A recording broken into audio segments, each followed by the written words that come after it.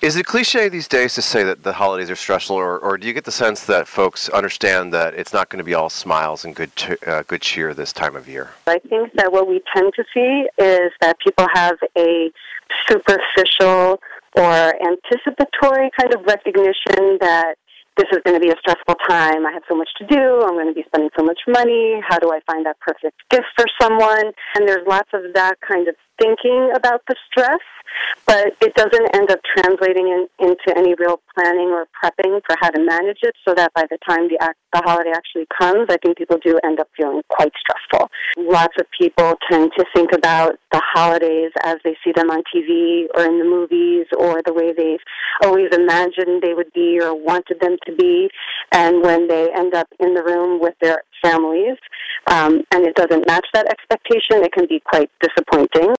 What advice do you give to someone who's actually dreading the holidays or is currently having a tough time of it already? I think the first thing is to manage your expectations. If you don't expect things to be perfect and put that kind of pressure on yourself, when things aren't perfect, it won't be that surprising or disappointing.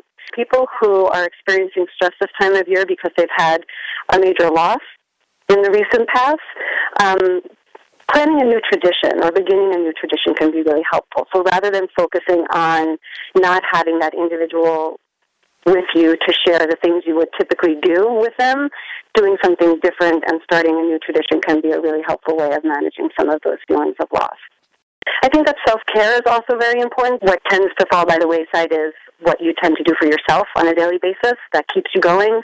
What are the best strategies for people to take?